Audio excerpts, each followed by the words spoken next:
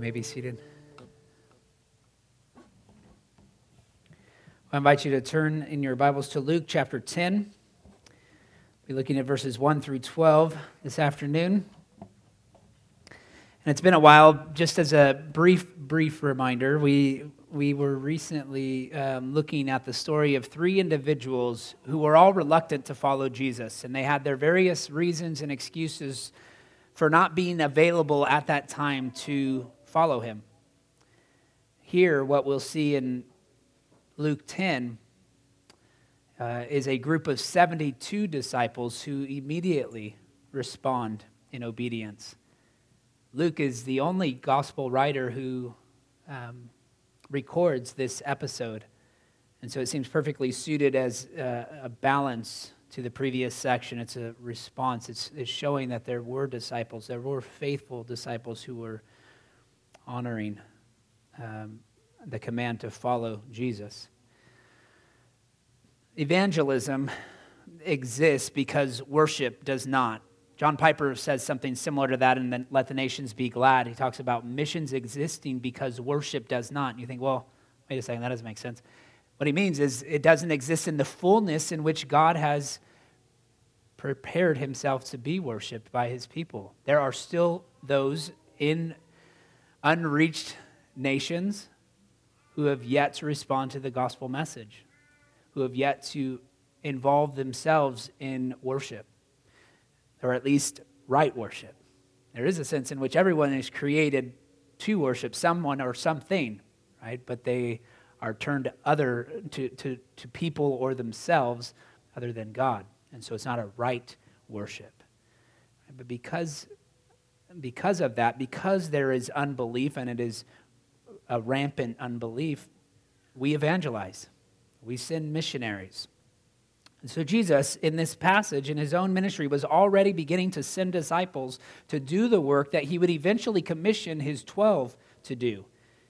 At the end of Matthew 28:19, you read of the Great Commission, specifically given to the 12, but here you see him giving that command to go and appointing these 72. So God responds to a rebellious, unbelieving, and fallen world by giving his Son and then commissioning his followers to share that good news with others. So Jesus instructs his disciples here in the essentials of evangelistic ministry before sending them out to do the work. Well, unbelief, as you may already know, still exists. It's still here today. It appears to be just as active as it ever was. And so we should assume that there will be some parallel application for us today from this text. It's not identical. We're not all appointed to the same exact task. We don't all have the same exact calling. We're not all called to go out and to leave all of our possessions behind in the manner that these disciples were called to do. But there will be some modern opportunities in this gospel age to go out, just like they did. And we ought to consider our own involvement in that critical mission. What is it that we're doing? Are we praying for those who go? Are we going? Are we supporting them who go? What's your role in the kingdom work of evangelism? Well, the first step in making disciples is participating in the evangelization of unbelievers. We want to know Christ ourselves so that we might make him known to others. We're called to make disciples, and that requires evangelism. That's the first step in making a disciple. And so we want to be disciples who make disciples. In the Vine Project, it's a book the leadership is studying right now. Colin, Marshall, and Tony Payne argue that the gathering of all nations around the throne of God in Revelation is not so much a celebration of cultural diversity as a celebration of how God has overcome the one foundational problem that all the nations share, that all have sinned and fall short of the glory of God and are justified by his grace as a gift through the redemption that is in Christ Jesus. All right, so evangelism is a means of magnifying the grace and glory of our God. That is our primary motivation in going out. It is the recognition that we have sinned and fall short of his glory and are justified by his grace freely as a gift. And so we go out to offer that gracious gift to others. So before we read it, let's ask the Lord for his help in understanding this passage. Heavenly Father, we thank you once again that we come to your word and we come to learn, we come to grow and to be challenged and edified by this word. Lord, this is a convicting concept to consider for many. Lord, I think many of us feel weak in terms of our role in evangelism. Lord, whether we fear going, whether we fear rejection from others, Lord, whether we fear the ability to answer the kinds of questions we might face. Lord, help us to set those fears aside, to listen to this passage, to be encouraged by it, and to respond appropriately to it. Again, we ask that you would give us eyes to see and ears to hear this truth, and hearts that would be softened to apply it in whatever way you see fit by your Spirit. It's in Christ's name we ask it. Amen. Read with me Luke chapter 10, verses 1 through 12. After this, the Lord appointed 72 others and sent them on ahead of him, 2 by 2, into every town and place where he himself was about to go. And he said to them, "The harvest is plentiful, but the laborers are few. Therefore, pray earnestly to the Lord of the harvest to send out laborers into his harvest.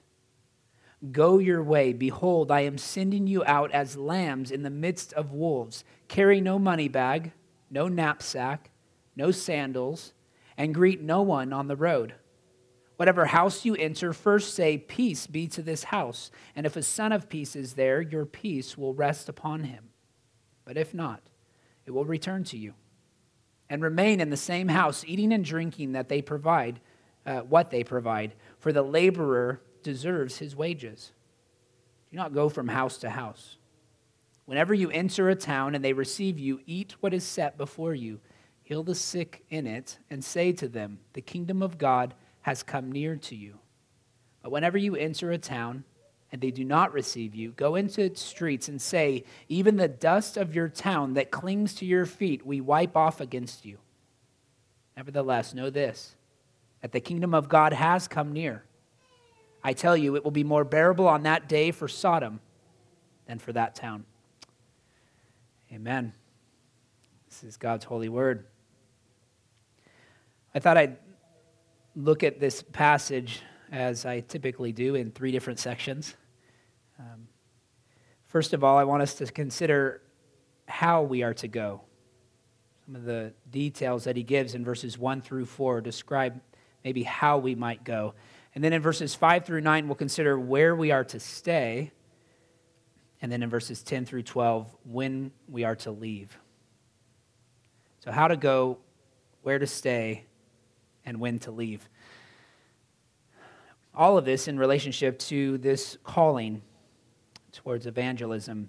Notice, first of all, in verse 1, after this, the Lord appointed 72 others and sent them. This did not involve the 12. This was 72 other disciples who were with them. These are the 72 who are especially appointed and called to the task. So evangelism, as I've said, it may not look exactly like these disciples had been given. Our involvement and role in evangelism is going to look differently. But it's not simply reserved for like the inner circle. It's not simply reserved for the leadership.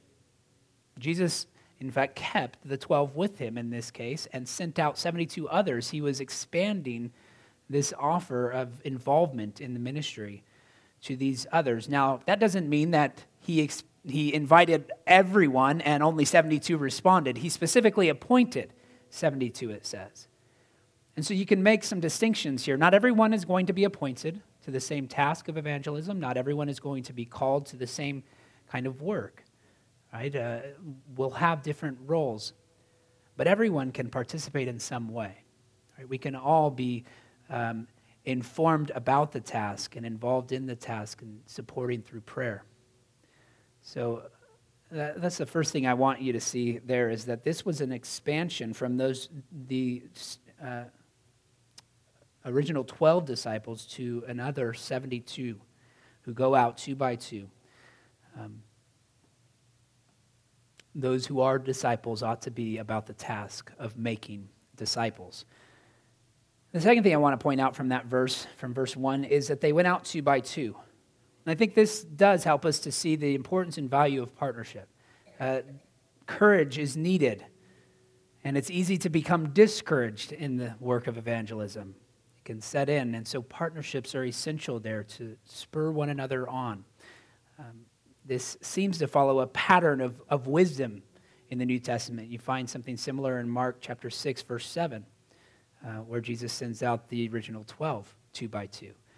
The book of Acts is full of examples of disciples operating in teams, and it's almost always partnerships of two. You have Peter and John, Barnabas and Saul, Judas and Silas, Paul and Silas, Timothy and Silas, and then finally Timothy and Erastus. Now there's other examples of some ministering on their own, like Stephen, for example. You can point to examples of that taking place, but you really find almost a pattern of partnerships. It's like that was the goal, was to find someone to go with them, to be that source of encouragement and strength, and also it would allow them to serve as valid witnesses to anything that they saw. According to Old Testament, Deuteronomy 17:6 speaks to the need for two or more witnesses. So partnerships provide accountability. Leaders who have no accountability, who go off on their own and who want to be alone, or at least want to have no peer accountability, ought to be avoided. We need one another in this high calling. Secondly, in verse 2 there, we see the foundation of prayer. He said to them, "The harvest is plentiful, but the laborers are few. Therefore, pray earnestly to the Lord of the harvest to send out laborers into his harvest." That's the foundation of earnest prayer. God is sovereign. This is a work that God must do, but we do have the responsibility to engage ourselves in fervent prayer, asking for his blessing on the work of ministry. We see something similar in James chapter 5, verse 16.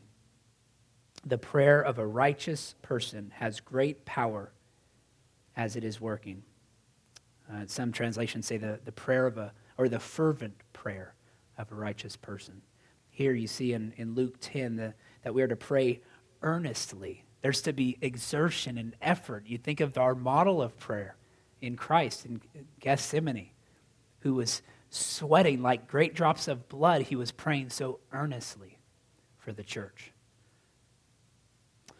Hendriksen also points out the word here is laborers, not loafers.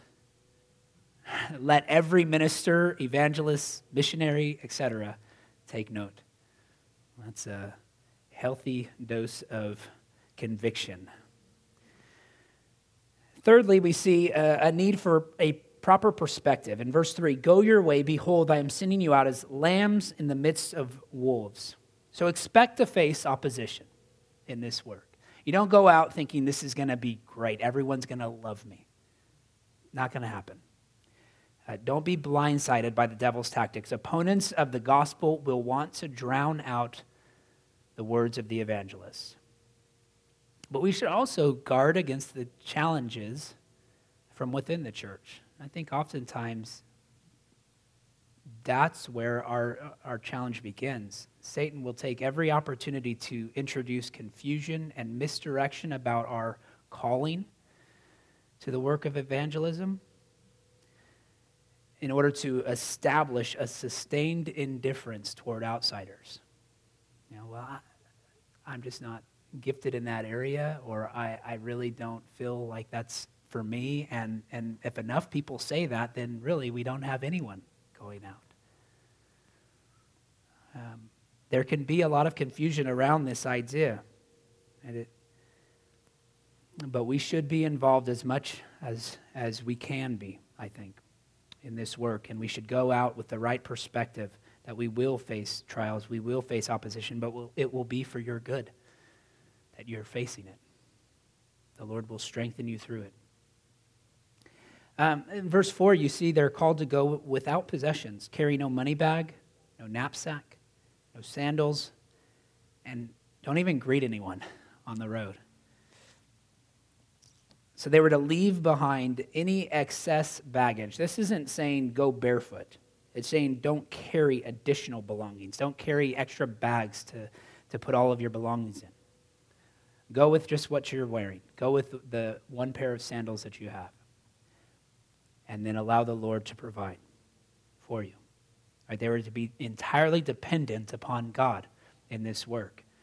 And the task was so urgent that they didn't have time to dawdle in idle chat. They didn't have time to waste in chit-chat. So J.C. Ryle says, our Lord did not intend his disciples to neglect common courtesy.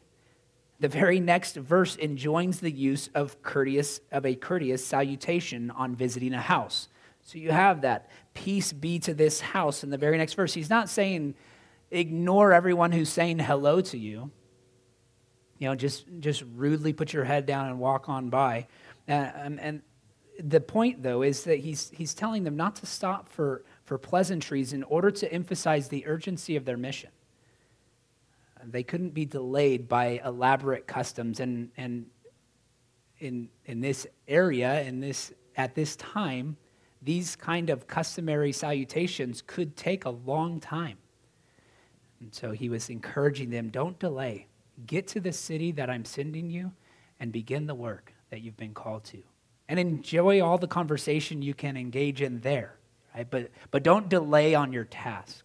And that's oftentimes what we do, isn't it? Especially tasks that we find difficult and challenging. Well, you know, I had to stop because my shoelace was untied, and I needed to pick up this thing, or I needed to talk to so-and-so, and all of a sudden, I don't have any time to make that difficult phone call. I don't have any time to stop by my friend's place.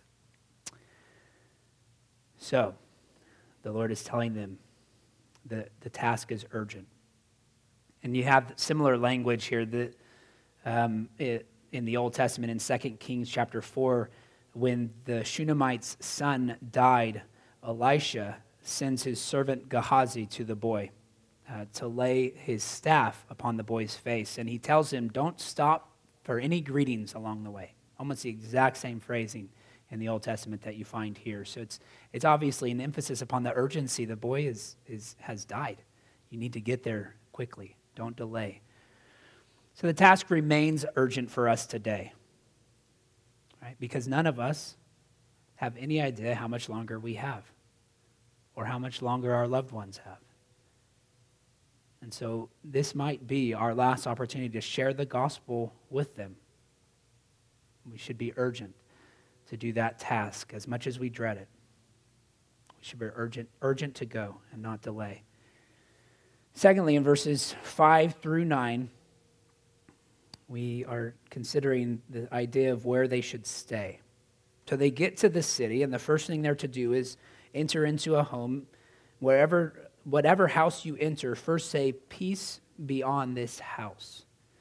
So they're instructed to offer peace there, and this instruction has been sort of turned into a very elaborate strategy. You can find books that encourage a strategy that employs unbelievers in the work of planting churches based upon this text.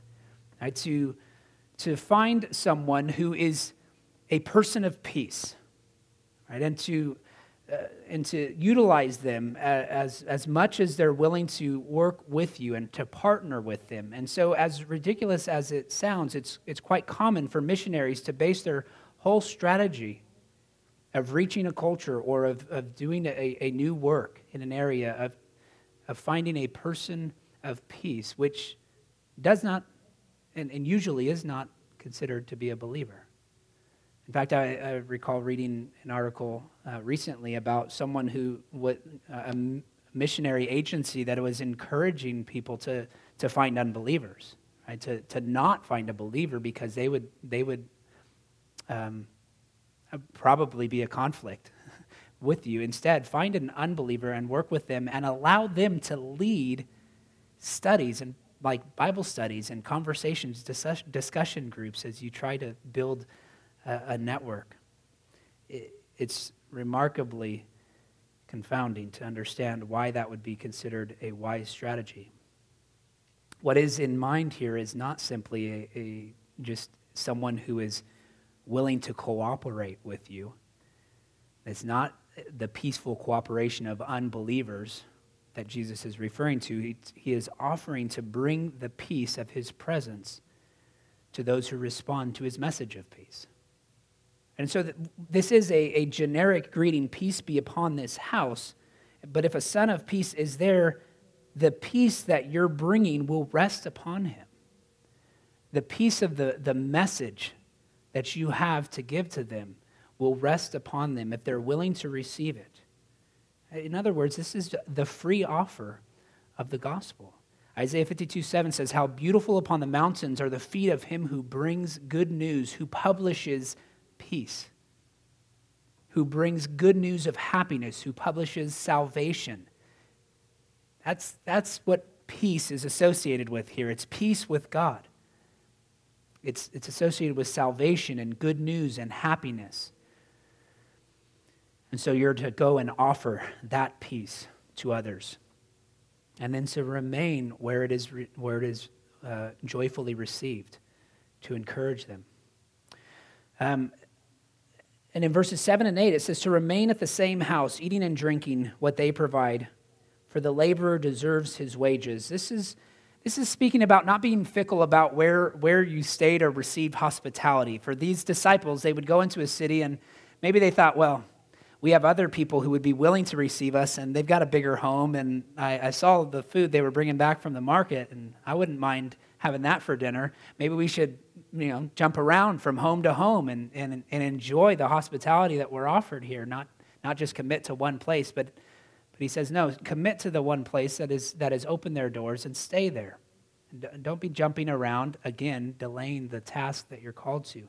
That doesn't mean that was the only home that they were to be a witness in. They were to use that as sort of a mission base from which they would go out and into the streets. As we'll see later, if they're not to be received, they stand in the streets and rebuke them. So they're to offer peace, and then they're to receive the provisions of a home that is open to them. Now, think about this. It's important to note, it's assumed that these 72 were Jews. That's who's following him. Now, there may be a mixture of some Gentiles in this, but more than likely they're Jews who have been sent out, and they're going into a Gentile region. So this is a reference to some dietary restrictions that people would sense as they enter into these homes, and he's saying, receive what is given to you, receive what is offered. Don't let that be a restriction to who you will minister to. They're encouraged to eat whatever without question, and that only makes sense under the new covenant. And I think it does create a question for those in kind of the Messianic Jewish community who today contend that those dietary restrictions remain in effect. I wonder how they understand this verse, because it seems to contradict that idea. Jesus expects there to be an offer of hospitality in response to salvation. That's something to consider. As you go and offer peace, the expectation is that someone will say, please stay with us. Please enjoy our hospitality. Please let us serve you. Please let us feed you.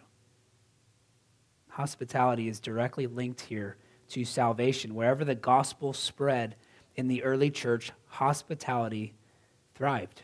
We see it over and over in the book of Acts. Again, J.C. Ryle says, we must beware of thinking too much about our meals and our furniture and our houses and all those many things which concern the life of the body. Blessed are they who feel like pilgrims and strangers in this life, and whose best things are all to come. So yes, don't be preoccupied by possessions, but instead recognize the value of hospitality and consider your own role in offering hospitality to others. If you've been the recipient of peace, is hospitality something that you're inclined to show others? And do you offer peace? How are you ministering to others? In verse 9, they're called to heal the sick and to say to them, the kingdom of God has come near to you. That was the ministry that Jesus had equipped them for, that they would be successful in their healing ministry and that they would also speak. So compassion involves both our acts of mercy and the peace that is only found in the gospel, sharing that, speaking that peace. So I think it involves both our actions and our words. Ephesians chapter 2, verses 13 through 17 says, "But now in Christ Jesus, you who once were far off have been brought near by the blood of Christ, for he himself is our peace, who has made us both one and has broken down in his flesh the dividing wall of hostility by abolishing the law of commandments expressed in ordinances, that he might create in himself one new man in place of the two, so making peace, and might reconcile us both to God in one body through the cross, thereby killing the hostility. And he came and preached peace to you who were far off, and peace to those who were near." And so he continues to do so today. He continues to bring that offer of peace through missionaries that are sent out by the church today. So what is your role in that work? Again, not everyone will receive that message with joy. Not everyone wants to hear the message of peace that is offered through Christ. So we need to know when to leave. And that's what he speaks about in verses 10 through 12. First of all, whenever you enter a town and they do not receive you, go into its streets and say, even the dust of your town that clings to our feet, we wipe off against you. Nevertheless, know this, that the kingdom of God has come near. I tell you, it will be more bearable on that day for Sodom than for that town. So the first thing they're to do is, if they're rejected, is to stand in the streets in a public place. Make sure that they are clearly seen and heard as they wipe the dust from their feet. Almost, it's like the Old Testament prophets that were called to act out the judgment that God was declaring upon them. And that judgment would be severe. This promise that it would be more severe than it was for Sodom is meant to add an impassioned plea to the disciples as they departed. Right? That their warning and their rebuke was not to be just sort of cold and callous or indifferent, but it was to be filled with compassion, the recognition that the work that they were called to was urgent and the warning was severe. So even the inhospitable nature of Sodom was better than those who reject the free offer of the gospel. Isaiah, Jeremiah, and Ezekiel, they all refer to Sodom when describing God's just judgment. William Hendriksen says, as there are degrees of glory, so there are also degrees of punishment. You actually get that from this text here. Right? The idea that their judgment will be more severe. There will be greater, more severe punishments as there are degrees of glory, as you'll find in 1 Corinthians chapter 15. So this task of warning and rebuking those who reject the message of the gospel is probably the most dreaded aspect of evangelism. It's probably what causes most of us to remain silent to begin with, right, out of fear of having to give this warning. Are you willing to rebuke and warn those who reject the gospel? Again, listen to J.C. Ryle. I thought about putting this in my own words, and he just does it so well. I'm just going to read it. He says, "Let us lay these things to heart and beware of unbelief. It is not open sin and flagrant profligacy. I think I'm pronouncing that right. I had to look it up, but excessive living. Flagrant profligacy, which ruin souls. So it's not open sin or this excessive living which alone ruins souls. We have only to sit still and do nothing. When the gospel is pressed on our acceptance, and we shall find ourselves one day in the pit. We need not run into excess of riot. We need not openly oppose true religion. We have only to remain cold, careless, indifferent, unmoved, and unaffected, and our end will be in hell. Pretty powerful. And if we kept that in mind as we saw the lost all around us throughout the day, I think it would fill us with compassion to offer the gospel message. We should take into account Jesus' instructions regarding how they were to go. They should go with a partner as much as possible. We should pray before, during, and after our evangelistic opportunities. We should especially pray for more laborers to go. We should expect opposition and do our best not to be hindered by an obsession with possessions or with excessive idle chatter. Our first task is to offer the peace that surpasses understanding and to be ready to receive hospitality from anyone who responds positively. And as the recipients of peace ourselves, we ought to be hospitable to others and to offer ministry to them. And finally, we should be willing to rebuke and to warn those who reject the offer. Let's pray. Heavenly Father, it is an important reality that you call us to.